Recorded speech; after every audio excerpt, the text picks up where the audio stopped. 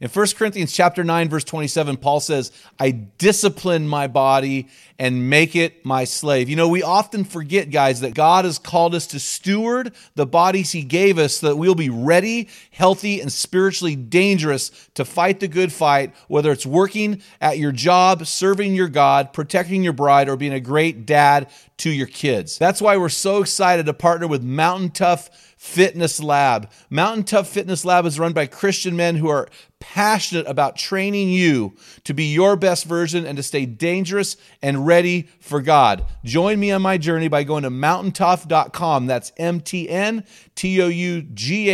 and getting your free 6-week trial when you type in the code ARENA30.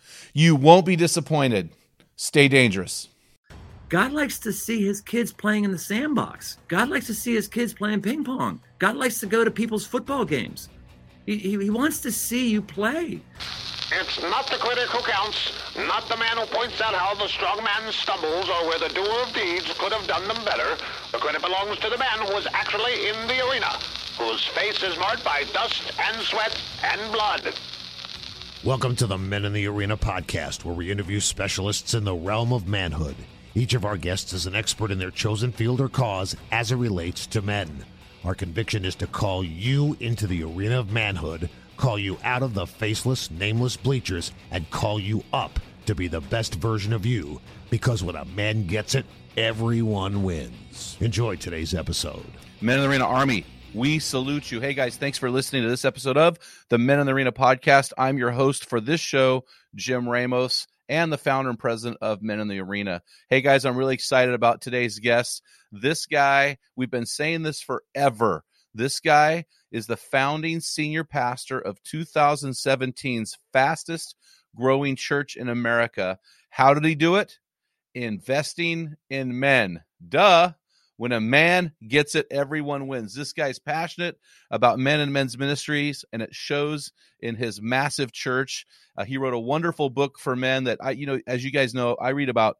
Well, I've already read 50 books this year, and I read a lot of books, and this is a really, really good book, guys. This is worth your time. I'll tell you more about it later.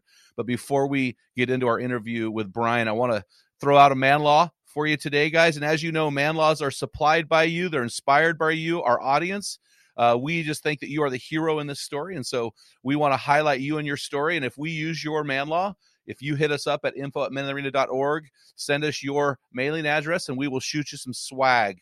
Now, this one here comes from Joshua Scott. He's sent us several man laws. He was on a roll one day, and this one is catchy. I like it. It says this: life ain't fair, and the fair only comes once a year. And I'll add, and when it does, I'm all about the foot-long corn dog. I get 1 foot-long corn dog a year, and it's at the fair. So Joshua, you hit us up at info@meninthearena.org with your mailing address. We will send you some swag. Thanks for your contribution. And guys, when we get about 200 or 300 of these, we're going to put them into a book. It'll be really fun to have a book of man laws. So also want to highlight our hero story this week. Guys, remember, we are just your guides. We are just the guys coaching you along. You are the heroes in your story. God has called you to be on display in front of those who love you and depend on you. And here's an email we got from Dave. And so Dave, dwkruick@gmail.com. Hit us up and we will send you some swag. Dave wrote this: first off, I love your podcasts. I'm working my way through them. I started at the beginning. Good job, Dave. And I'm currently on episode 255. So Dave, you're halfway, brother. Love your podcast. I'm in the middle of the arena getting hit from all sides, ! Luckily, I'm standing on the rock of Jesus. Your podcast is different than other podcasts I listen to. You are down to earth and you do not sugarcoat things. Thank you for keeping it real. And so, Dave, thanks a lot, man. We really appreciate that. We try to be real and honest and vulnerable with you guys. So, Dave, hit us up and we'll take care of you with some swag. So, hey, guys, I'm excited to have our guest on the show today, Brian Tome.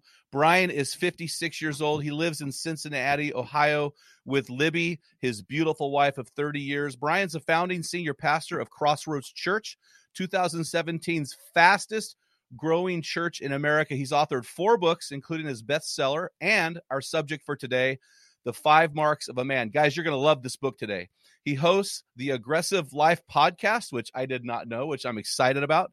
And he started Man Camp, a primitive weekend camping experience that has helped tens of thousands of men reclaim the code of manhood. An avid adventure motorcyclist. That's the first guy I've ever met who does that. This is really cool. Brian rides tens of thousands of miles and camps more than 30 nights a year.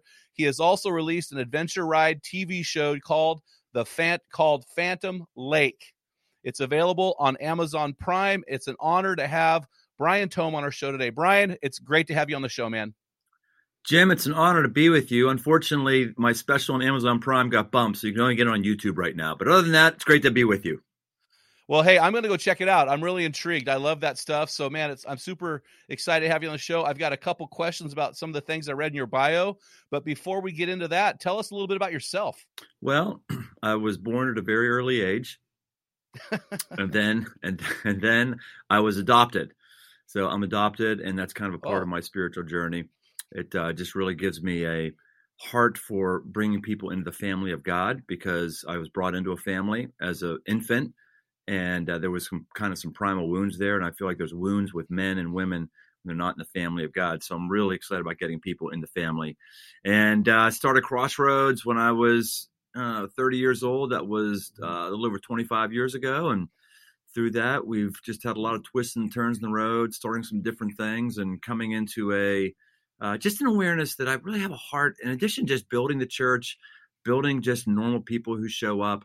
I've just got a real heart for men. You know, men are hurting right now, Jim. Men are 4 times more likely to commit suicide than women, 3 times more likely to have a mental illness than women, 2 times more likely to have an alcohol or substance abuse related instance than women. I don't think men have it easier than women in culture. I still think if you're a woman, it's harder to be in America than it is a man, but we have some unique challenges that are laying guys out. And I feel like I need to be engaged in that, and glad you are as well. Well, and what you didn't say is they are 100 times more confused than women. They are so confused, right. Which I appreciate your book. You just laid it out there for guys. Actually, one of my favorite sermons for men is the passage you use for your book. But before we get into that, tell us about Man Camp. I see Man Camp around everything you do. Is this something just for your church? Is this something that you do across the country? Tell us a little bit more about it. We just got done with a Man Camp a couple days ago. We had 1,500 guys from 32 different states come into Neville, Ohio. It's a primitive camping experience. You're pooping in the woods. We do have porta potties because it's mandated by Ohio law. But guys pack in their own tents. They pack in their own coolers. They pack in their own food other than lunch. We give them a lunch. And it's just a time to get back to our roots. You know, Jim, guys, I'm convinced that one of the reasons that guys are struggling is there's things that men have always done that we're not doing. Every man in the history of the world, in every corner of the globe, save for the last 50 years or so, has slept outside. Every single man in the history of the world, in every corner of the globe, has taken a poop in the woods. Every single man in every corner of the globe, in every time period, has learned how to feed themselves, has stripped something, has killed something, has these kind of things. And as these things are dropping away from us as men, I think we're losing our self-confidence, which is part of what goes to those statistics I quoted earlier. So it came on the back end of a motorcycle trip. I was with some buddies. It was about 6 to 8 of us. We just had a very difficult previous day of riding. We camped beside a little creek. We sat around the campfire, and we just started talking about life and some deeper things. And it struck me, guys are yearning for this sort of connection. That the most prevalent epidemic in America is loneliness. And so we started thinking, what could we do to replicate things on a bike trip that guys could experience who were never going to ride a motorcycle? And so that's when Man Camp was born. There's a sense of adventure. There's unpredictability. There's a lot of time at the fire. There's a lot of laughing. There's physical challenge. And it's been a really good run so far. That's super cool. We do something very similar, only ours is called the Death Ruck. And we did a 56 miles, 7,500 feet of gain over 36 hours, and took my son with us. We did a rite of passage with another guy. And that's I just think doing hard things is so important in this world where men aren't challenged. I mean, let's be honest. We're pencil pushers, you and I. We sit at a computer and we bang out keys. So we have to do something to challenge us physically, or we're going to die early, die defeated. And I really appreciate what you're doing, man. So one of the things that we say all the time, it's really almost a purpose statement. It was a tagline. We just say it all the time. We just believe when a man gets it, everyone wins. And so when I read your book, it was really inspiring to me to read a book written by a senior pastor who actually cares about men, not just saying they care, but actually cares about men. And you built a church that became the fastest growing church in America. And it sounds like you built it on the shoulders of men. Am I right? Talk to me about that. Well, I've got a masculine voice, and we recognize from day one that women are easier to reach than men. One of my questions for God is, when I get to heaven, is why are there so many great, good Christian women and so few men for them to choose from? It's really a bummer. So, Yep. I was just reading my time with God just the other day in Acts, where the earthquake happens in the jail, and Paul and Silas decide to not escape the jail, and the Roman/Philippian jailer comes back, and he sees that they're there, and then he takes him back to his house, and it says he and his whole household are baptized. Yep. I saw a study, maybe you know it, Jim, that I don't remember the exact number, but something like 90% of every family, when a man comes to know Christ first, the rest of the family follows. And that's what we saw in that passage. Him and his whole household got baptized. Unfortunately, that's not the same statistic with women. I wish it was, because women do tend to be more spiritually mature, spiritually advanced, spiritually committed than men. But if we want to change our culture, if we want to change our families, somebody has to do a better job of speaking the masculine tongue and reaching men. And so that's what we try to do. I would not say that we're the ultimate church with that. We still have more women than men that show up on a weekend service, but our ratios are a lot better than the average church, that's for sure. Yeah, I appreciate that. Yeah, it was 93% chance that the whole family will follow a man, according to Baptist Press Survey in 1996. And so I just believe that it's all throughout the Bible. And if you look at God throughout the Bible, which you know this, almost every time God does a great work, he starts with a man, from Adam to Paul to Peter to the man who's listening to this podcast. And so I appreciate that. So before I get into the book, I pulled out my favorite quote from the book. I actually tweeted it yesterday, and it really speaks to your voice in the book. And I'm just going to read it. I'm just going to read it. Was it the quote? Let me guess. Was the quote "Jesus is Lord"? Was that quote? No. This one's worse than that, but better. So this one, I'm just going to read it. I just want you to tell me what you think when I read it. If a man-eating lion showed up at your church, it would most likely die of starvation, but it hasn't always been the case. Right. Exactly. Yeah. It's there was a seminal book out a number of years ago, Why Men Hate Church. It's pretty documented that churches are oriented for the feminine perspective on life, which I'm fine with. I'm not anti-woman, obviously. I'm actually, I'm for, I don't know where you are, just, try not to judge me. I'm for women in leadership. We have women teach at Crossroads. I'm not this, I'm not I'm pretty darn conservative, but I'm not hyper conservative. But we've got to recognize that the way we're doing ministry is doing great attracting women. Our most committed people in the faith, other than paid pastors, tend to be women. This is not the way it is in Islam. Their most committed people are men. And part of it is because we've just created these environments for passive people.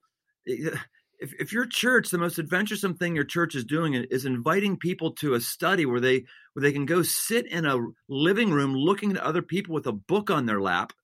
If that's your idea of discipleship, if your idea of discipleship is filling in a blank, it's just not going to be winsome to the average man. It just isn't. We've got to do things that are winsome to men. If you look at the New Testament, actually the paper in the back of the New Testament, Jim, back where the old school maps are, back in the days when we used to read paper Bibles. I mean, there's arrows going all over the place. And Jesus said, go into all the world. He was talking to people who died within 5 to 10 miles of wherever they were born. And so the idea of getting on a boat, going to a land that you've never heard of was mind-blowing.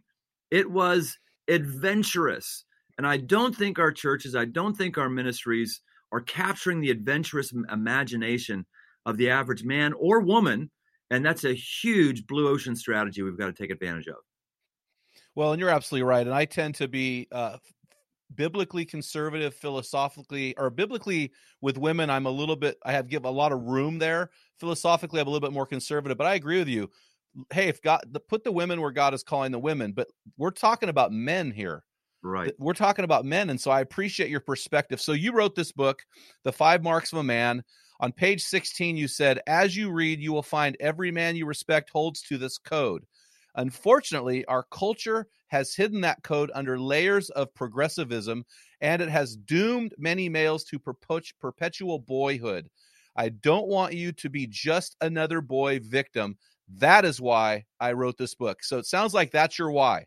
Right. There are 15-year-old men and there are 55-year-old boys. It's not a matter of how old you are, whether or not you passed 18. It's not even a matter, Jim, of whether or not you're a believer and going to heaven. I'd love to say, receive Christ, get baptized, and you're a man. That's just not the way it is. I mean, you're a man as far as you're over 18 and you have testicles, but the behaviors of men that we respect are not bound to the Christian faith. And in fact, there's just too many guys inside of the Christian faith, inside of churches, that are living anemic lives, and they're very, very boyish in their tendencies. And maybe that's a reason why we're not attracting other men. I mean, I don't want to go to a Cub Scout meeting. I don't want to do that. And a lot of guys don't want to go to an average church because it's a Cub Scout meeting with a bunch of boys or talking women speak. Yep. No, I agree. So this book right here I wrote, in that book, I identify exactly what you're saying. Really, a man is as a man does. A man is not his biology, man is not his age, a man is not his career. A man is as he does. So I appreciate that, man. You know, hey, I want to jump into your book and I want to unpack this book, The 5 Marks of a Man. I think it's got something here that men can really grab a hold of. And you take a passage of scripture, 1 Corinthians 16, verses 13 and 14. It says this: be on the alert. This is New American Standard Version. Be on the alert, stand firm in the faith, act like men, be strong, let all that you do be done in love. And so you took that book or that passage and you broke it down into 5 working components. And if it's okay with you, I just want to break down and let you talk us through each one. Yeah. So not necessarily in order. These things are represented in that passage, but I'm not saying that passage is the thing that lays out all of these items. These items came from my own personal reflection with every man that I respect, whether I knew them personally or I've read about them in a biography. The first thing to understand about that passage, though, which is so countercultural, it says, act like men. Now, I'm sure there's translations out there that want to say, or more progressive translations in the future, they're going to say, act like adults. Act like emotionally enlightened individual. Act like a modern thinking person. Doesn't say any of those things. Act like men. We've got to understand the call to being a man is a high call. It's an amazing thing to be a man, not just because we were blessed to be able to stand up and pee. That's amazing. But you can drop us in any culture, in any time period, and we're going to have unique opportunities that are available to us that aren't available to women. And that comes with the responsibility. And we're not supposed to act like boys who are trying to prove their manhood, which is many people who have trucks with big tires and hunt and all that stuff. I happen to have a truck with the big tires and I hunt, but that's not the source of my manhood. But we've got to recognize it's okay to act like a man. It's a high call to act like a man. So one of the things that we have to have is a man has to have a vision. A man has a vision. And a boy lives day to day. Mm-hmm. When I grew up in my parents' house, and actually all through college, I just wanted a good day. I wanted a nice, easy day. I wanted to feel good that day. I wanted a path of least resistance that day. That's what boys do. It's part of why it took me 7 years to get my 4-year degree in college. Part of why I took accounting 1 3 times. I wanted a good day, and a good day didn't mean going and to school and studying. I would wake up on the morning of finals for an accounting class and just say, I don't feel like going. I'd fail the whole thing, have to redo the whole thing all over again. That's part of what happens when your parents pay for your education, by the way. You don't have any skin in the game. Absolutely. Yeah, totally. But the idea behind vision, Jim, is not I'm going to be the next Elon Musk or something like that. Vision, there's a thing out there in the future that you don't have right now and you can't have right now, but you're willing to wait and work to get to that thing. It's that lag time. Boys don't want to do that. They'll shoplift, steal bubble gum instead of get a job and work for it. So man's got to have a vision, and that vision can change, but you got to have something in your life that you're pushing for. Are you pushing for a college degree? Is your vision to be the first man that you've had in your family who's never had a divorce? Do you have a vision you're pushing for to be sober? Do you have a vision to start a business? Do you have a vision to be able to pay for your grandkids' education? I mean, what's your vision? If you don't have a vision, then you're a boy. Well, I love what you said in your book. You said boys live only for today. Then you continued. You said they wait for inspiration to strike, or for someone to hand them their big break, or for the perfect woman to walk through the door. Men dream of something bigger, define it, and then work towards it. Boys look for the path of least resistance. They look for the open doors and instant gratification to be found on the other side. And so I thought that was so powerful. Now, you've been talking about vision, and in your book, you call vision, for a man, you call vision the secret ingredient is the secret ingredient of vision is focus. Can you talk us through what you mean by focus? Yeah, focus is knowing what you're going after and not changing course until you get it. Sometimes not everything you start is worth finishing. I just want to say as a caveat, there's some things you may start that aren't worth finishing, but a boy never finishes anything. So correct. You got to go, that's the thing that I'm going to do, and I'm not going to put my eye on another prize or on another goal until I have that thing. By the way, all this talk that we have in our culture about balance, when you're a man who's about vision, you do not have any balance. There's no like 50-50, I rest 50% of the time, I work 50% of the time.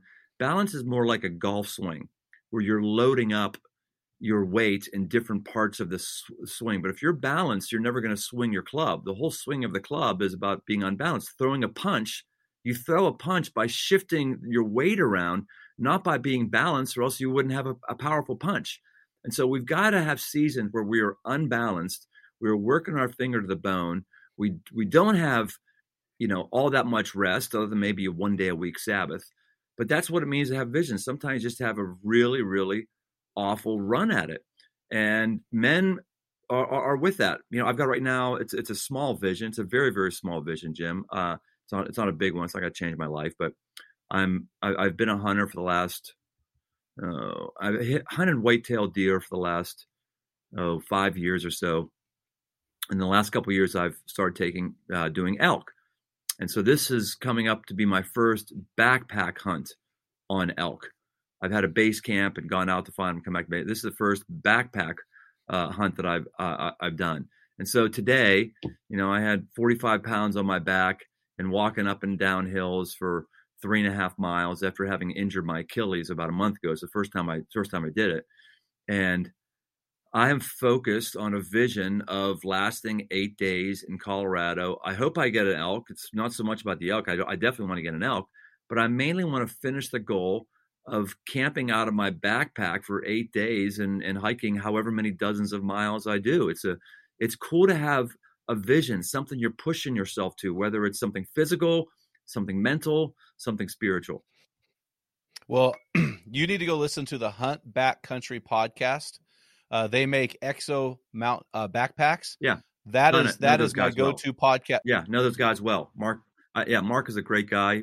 Yeah. Mark's a friend of mine. Yeah, he's one of our kind of consultants. Yeah, he's out of St. Louis, neat believer. Yeah, Mark and I talk on the phone pretty regularly. But those guys, I love those guys. But I'm going to go back to balance because guys, listen to me. Men, listen to me. Last week, you heard a podcast from Robert Owens.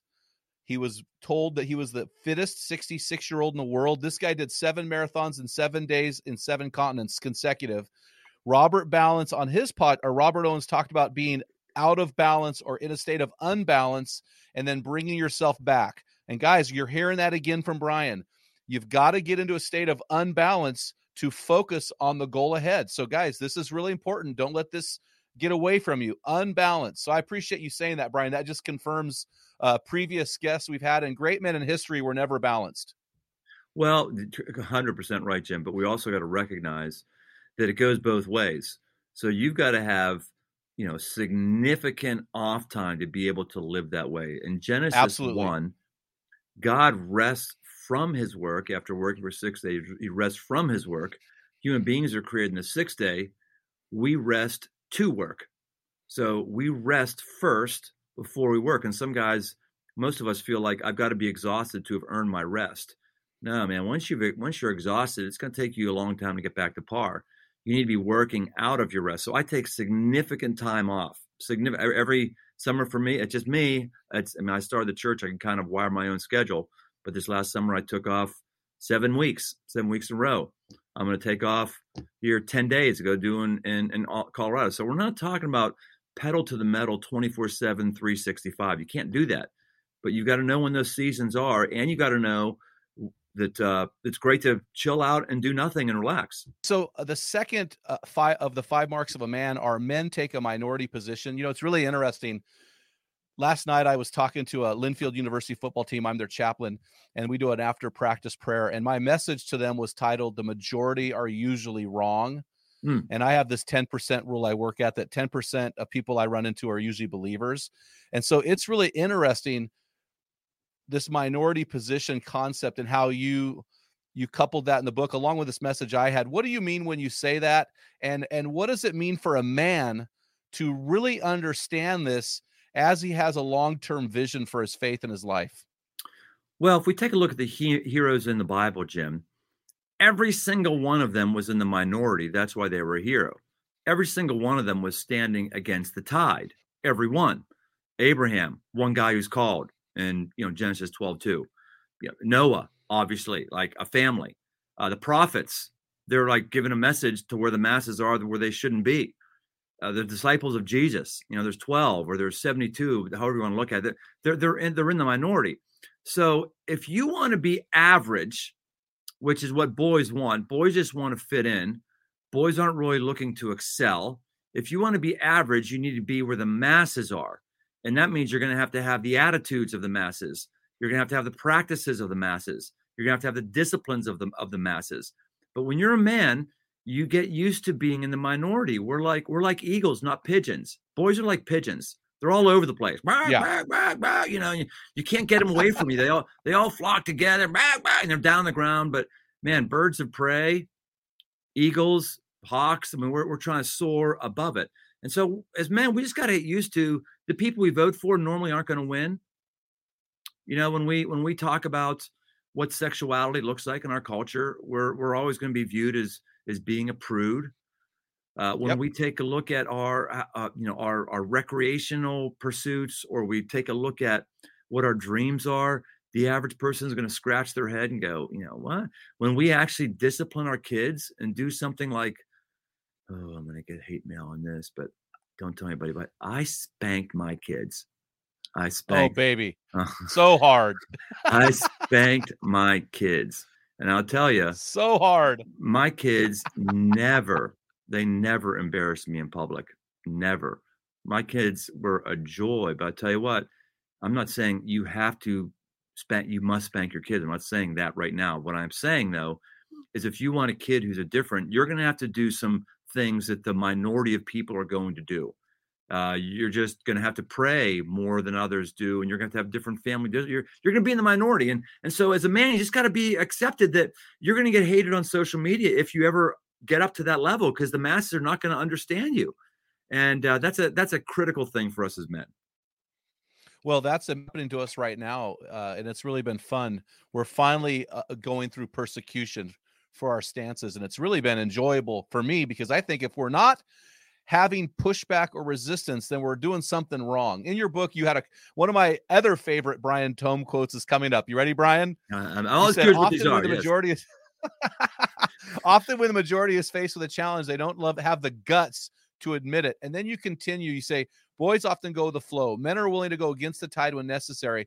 One of the things that makes this tougher than it needs to be is that we men of the 21st century are weenies. I need to know, or you said, then you continued, I know that it's not easy to hear, but I think if we can admit it, we can do something about it. So you're calling men out. You're saying, guys, we do identify something here. We are soft. 100% we're soft. We have less physical challenge than any man has in history. While we have more accoutrements and comforts than any man does in history, we are more prone and sensitive to criticism than other men that we respect are.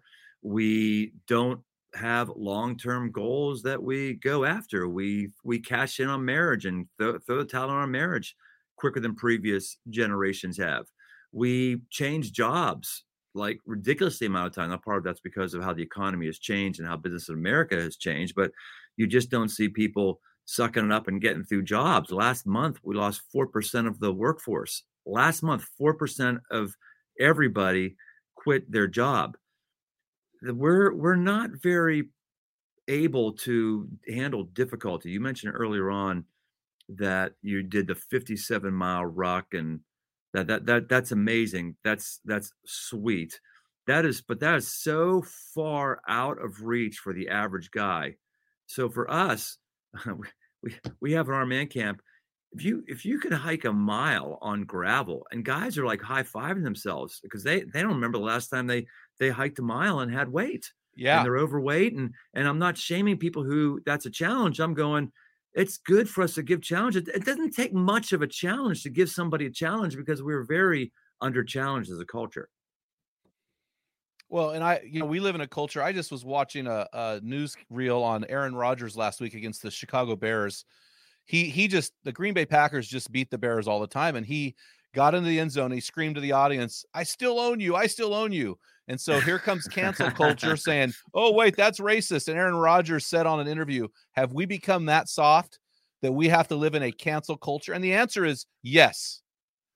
The answer is yes. We are that soft. You said something that I thought was really good in the book when it comes along with this being the minority. You said good things cost something.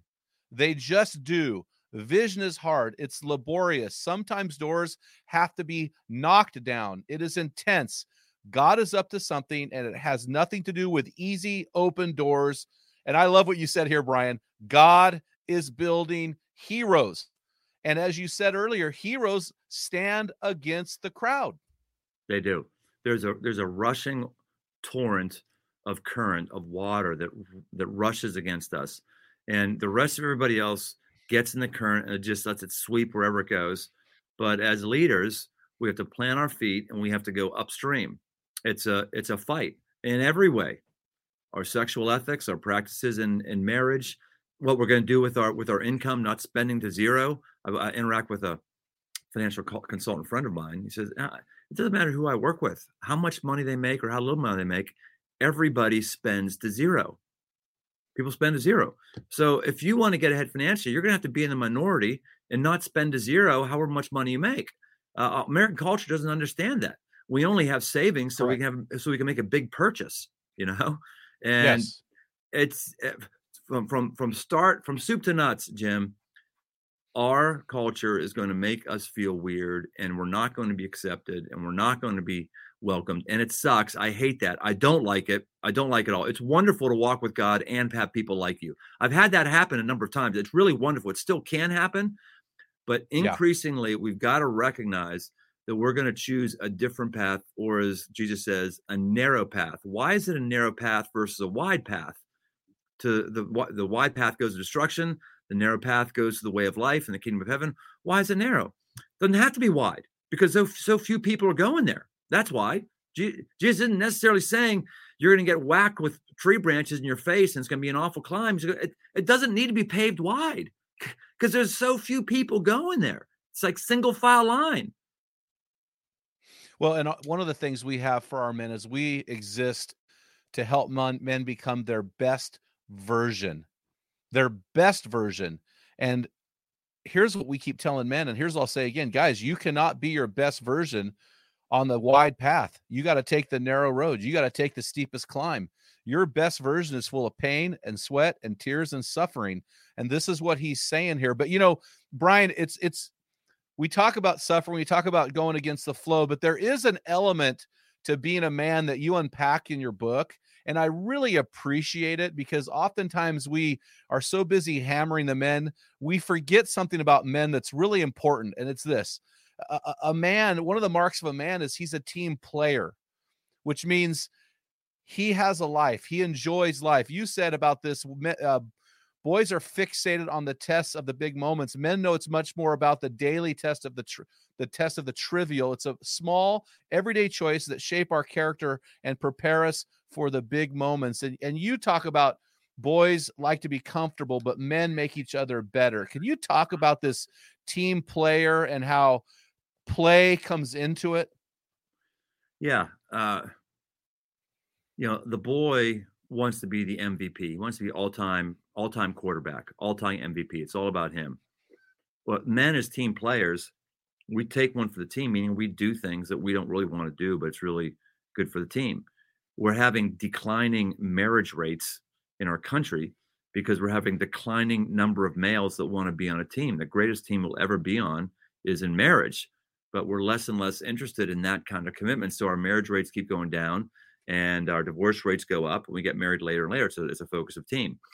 The thing about team, Jim, is my best moments of remembering when I had fun are always with other people or always with a team, whether it was high school football, whether it was doing stupid things when I was a boy, but blowing up mailboxes as a high school kid.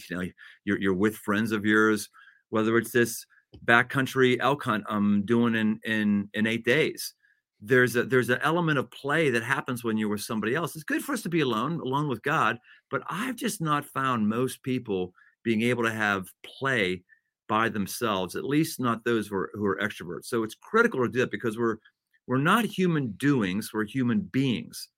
And I've actually interacted with fathers before who said, I'm concerned about my kids, that they study too much. I just can't get them to stop studying. There are some kids that are like that. God likes to see his kids playing in the sandbox. God likes to see his kids playing ping pong. God likes to go to people's football games. He wants to see you play. That's we have playfulness about us that God has put into us, and we need to not feel guilty about that. We need to spend money on it, and we need to spend time on it, because on the other end of that play, we're going to be more invigorated for the vision that God has for our life. Well, the only problem I have with that, Brian, is that when you say playing in the sandbox, I tried that when I was a kid, but the cats kept trying to bury me. I'm just kidding. I couldn't help myself. Hey, so Dr. Brene Brown wrote this, and you said this in your book, and I want to go back to this again. She said, when adults don't play much, the consequences are rigidity, depression, lack of adaptability, loss of irony, and such. And what's really interesting? I want us to camp on this a little longer, because the men who are listening to this podcast are guys that get it done. These guys are working hard. They're involved in their communities. They're loving their woman, their wife. They're loving their children. These guys struggle with guilt over play and taking time to do that. And I think it's important to empower. We don't want to empower the sloth and say, hey, just keep being lazy. But these guys that are working their butts off, we want to empower them. Man, get out there and have fun. Do something with your life. What else can you speak to these guys about, what you do to build play into your routine? Stuart Brown, who is the founder of the National Institute of Play. That's got to be the greatest company to work for. The National What a great job. That's right. He had I saw him on a podcast years and years ago, watched all of his stuff. I've tried to get him on my podcast. He either doesn't care about me or he's died. I'm not sure which it is. But he talks about the neurological benefits of play. When we get into a different environment, we have breakthroughs. And he believes that one of the critical elements is getting into an area that is dangerous. When you are in play where there's an element of danger, it recuperates your brain in a faster way. So for him, Stuart Brown, when I saw this podcast and speak, I'd say he was 65. He had taken up motorcycle riding. And he said, yeah, it's dangerous. I know that's exactly why I'm doing it. I find that when I'm on a motorcycle, I'm thinking about the road and not getting killed and losing all of my other problems.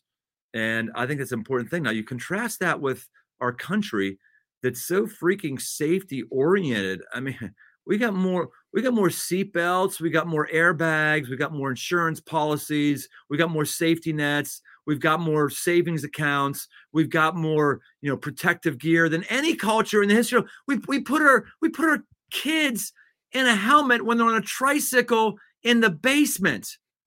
Oh my goodness. Could that be linked to why our youngest generations are the most fear-ridden generations? It's never been that way before. But the most fear-ridden, stress, anxiety-ridden generations are our youngest generations. A bunch of reasons for that. I think it's because they've also been conditioned to not be around danger. And so for us, I encourage you, find something that's a little dangerous. What would that be? Is that a zip line? Is that hiking for 3 days? You're not sure you can do it. Is it motorcycle riding? I motorcycle ride. I haven't ridden much in the last year, but I motorcycle ride. I hunt. I just do things that are a bit dangerous. So, isn't that dangerous? Yeah, that's kind of the point. Yeah, it is. It's kind of the point. I find it rejuvenates me. And danger not only rejuvenates, but it brings you closer to the men you're with, and it strengthens you.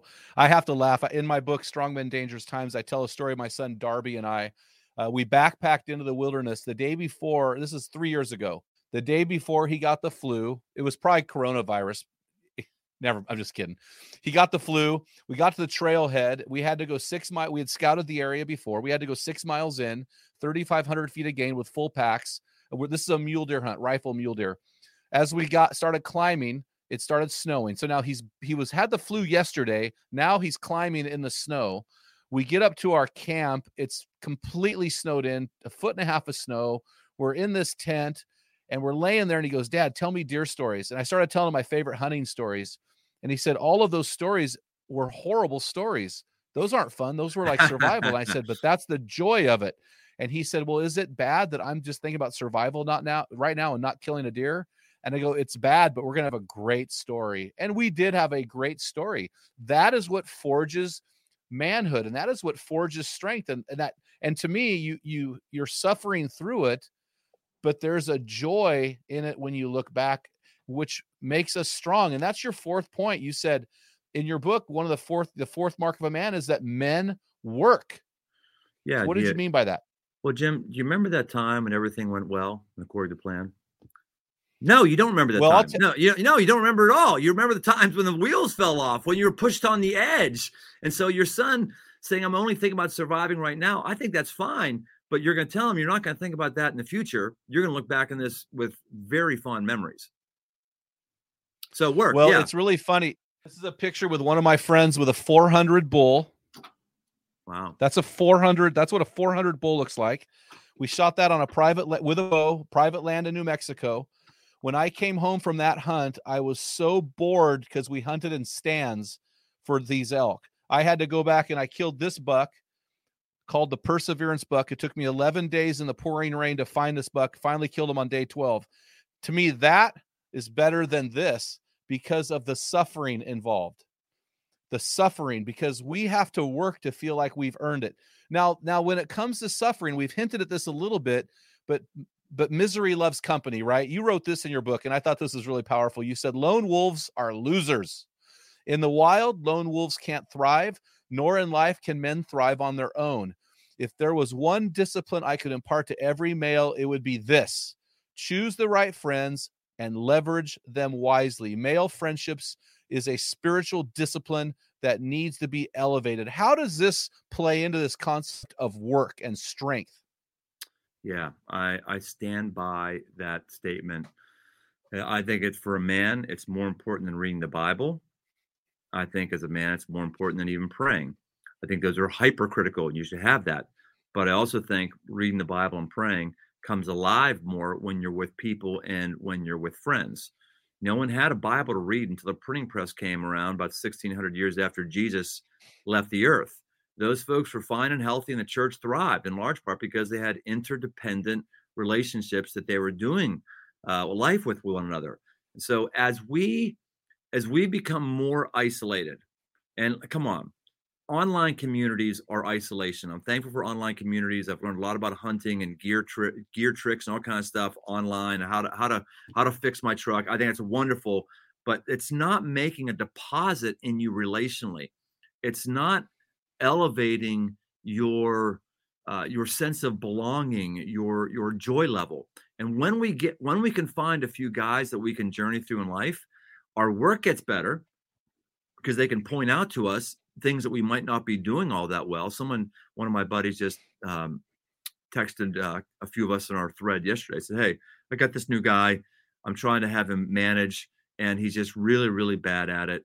What books do you have to recommend for new managers?" I'm like, bam, bam, bam. 3 guys, try this, try this, try this. His work life is better because he's able to lean into people who have managed a lot of people, and it's making his business better. But when we're isolated, we just don't have all that we have in and of ourselves, and we can't play.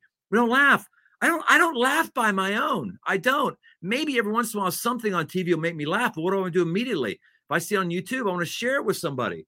Because it's in relationships that we laugh, in relationships that our business and stuff can go up, in relationships that our marriage improves. If you're not with somebody else who's talking about their marriage difficulty or how you're seeing how some other marriage is thriving, and you respect that guy, you're not going to get tips for your own marriage. So any way you slice it, Jim, one way or the other, if you're not in interdependent, soul-filling friendships with men, you are not going to have the life that you want to have.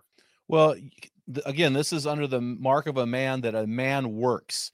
And so the problem with boys is they don't want to work or be challenged. I love what you said on page 77, Brian. You said this. I know I'm quoting your book a lot, but I like what you're saying in here. You said, boys surround themselves with people who will tell them the things they want to hear. Men take advice and counsel from friends, even when it's tough to hear, when they might not agree with it, whenever and however they can get it, because they know it makes them smarter, better, and stronger. And I don't know about you, Brian. I'm 55, you're 56.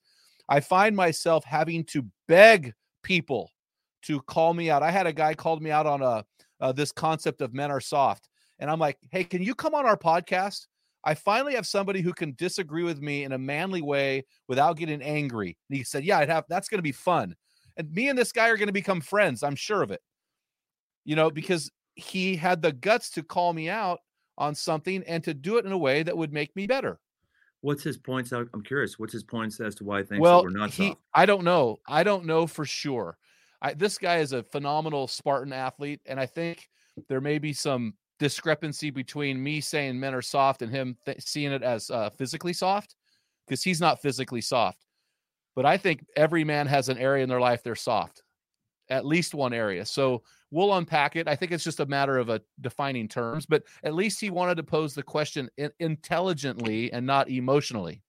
Yeah, that's a good word. I like it. So I appreciate that, and I respect that. And so do you have guys in your life that call you out regularly?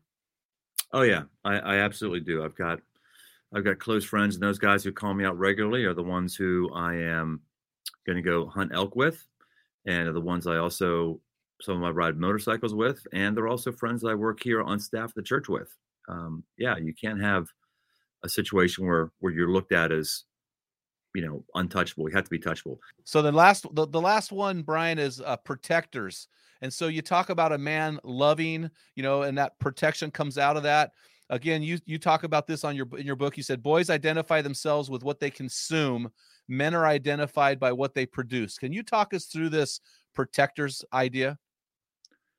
Yeah, when I had somebody come to the house to ask my daughters out on a date, I would never let somebody just take my golf clubs who I didn't know, or take my car that I didn't know, but someone showed to my house and I'm supposed to just let you take my daughter. Oh, my daughter, sure. Take her out. I'm sure it's fine. No, I need to protect her. I need to ask them some questions. I needed to, in one situation, I need to drive with him and see how he drives in a car. I need to protect my daughters. We need to protect people in our life. So we have to have savings so we can cover their gap for them when they have every once in a while. It's a way to protect. instead of just taking. Boys take. They want handouts. They want to work the system for themselves. But as men, we've got to have a capacity and a desire to jump into somebody's mess and help them. That's protecting them. Man, I really appreciate this, Brian. I appreciate all the work you've done, the work you do for men. Hey, last question. How can men get a hold of your resources and learn more about what you do? Easiest way, Jim, is briantome.com. Hey, man, thank you so much, Brian. Hey, guys, Brian, thanks for coming on the show. Guys, let's get our boots on the ground. I want you to identify which of these 5 areas that we talked about today that you are the weakest. I want you to deal with it. Are you a man of vision? Are you a man who takes a minority position? Are you a team player? Are you willing to work hard? And are you a protector? Figure that out. Make yourself the best version. Brian, thanks so much for coming on our show, man. Thank you, Jim. I appreciate it. Good work. All right. Have a great day. I know you're on a rush. We'll talk later. Thank you. Love you, Jim. Really good man. Thank you. Good to meet you. See you, bro. Hey, guys, I hope you really enjoyed our episode today with Brian Tome. Guys, make sure you head on over to meninthearena.org and grab a free copy of my new book, Tell Them What Great Fathers Tell Their Sons and Daughters. And while you're there, sign up to join one of our many virtual teams by clicking the Join Our Program button. Guys, you need to plug in to a small group. So make sure you do that today. Until next time, feel the wet sand on the arena floor. Hear the deafening roar of the crowd. Taste the sweetness of victory. Smell the stench of battle. Get in the game. Get dirty. Grind it out. And be a man. You've been listening to the Men in the Arena podcast. If you hunger to be your best version, then join thousands of men from around the world in our Men in the Arena forum on Facebook. This is the best place to have open discussions around the topic of biblical manhood. Make sure to explore our website at meninthearena.org, sign up for the weekly equipping blast, and take advantage of our many free resources designed to help you become your best version of a man. Thank you for listening to this episode of the Men in the Arena podcast. Remember, when a man gets it, everyone wins.